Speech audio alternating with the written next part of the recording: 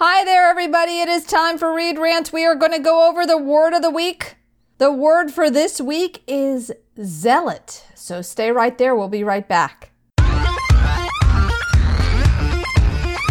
Welcome back, everybody. Thank you for listening, downloading, tuning in.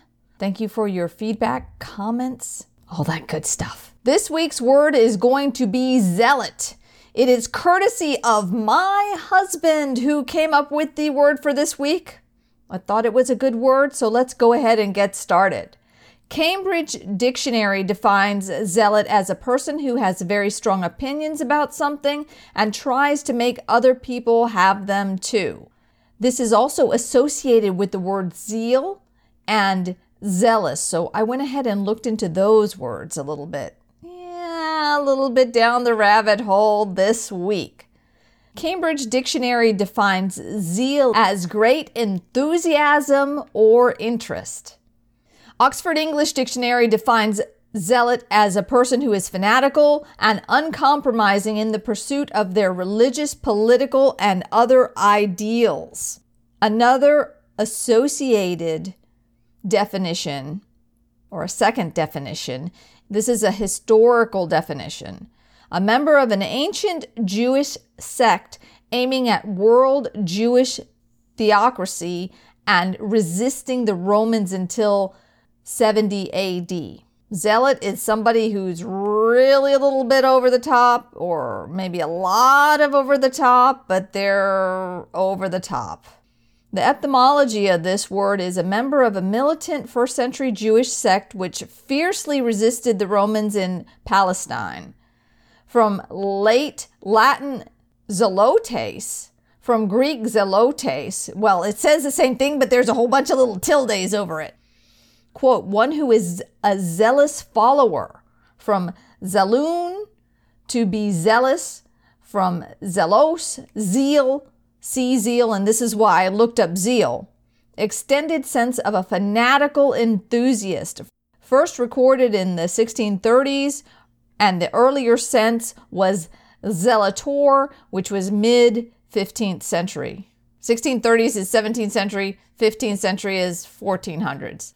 Synonyms are activist, diehard, extremist, fanatic, maniac, militant, nut, radical, fiend. Antonyms are conservative and moderate. If you can sense the trend we're going on here, this word has a definitive negative connotation. I never really thought about it. Zeal seems to be okay because you're excited. It's not necessarily bad. I refer to myself as overzealous sometimes. I looked up zealous, and zealous is very excited, and overzealous is not so good. So it looks like I'm going to be changing my business cards again. Overzealous, as defined by Oxford English Dictionary, is too zealous in one's attitude or behavior. Again, Oxford English Dictionary, you're using the word, a vernacular of the word, a variation of the word in the definition. Don't do that. Bad, Oxford English Dictionary. For me, I never really thought of being overzealous as this negative thing. I thought of it as being comical, maybe irreverent, maybe just a different way to explain excitement, but it seems that there is the general consensus it's not so good. Zeal is okay. Zealot, not so much. Overzealous, not so much.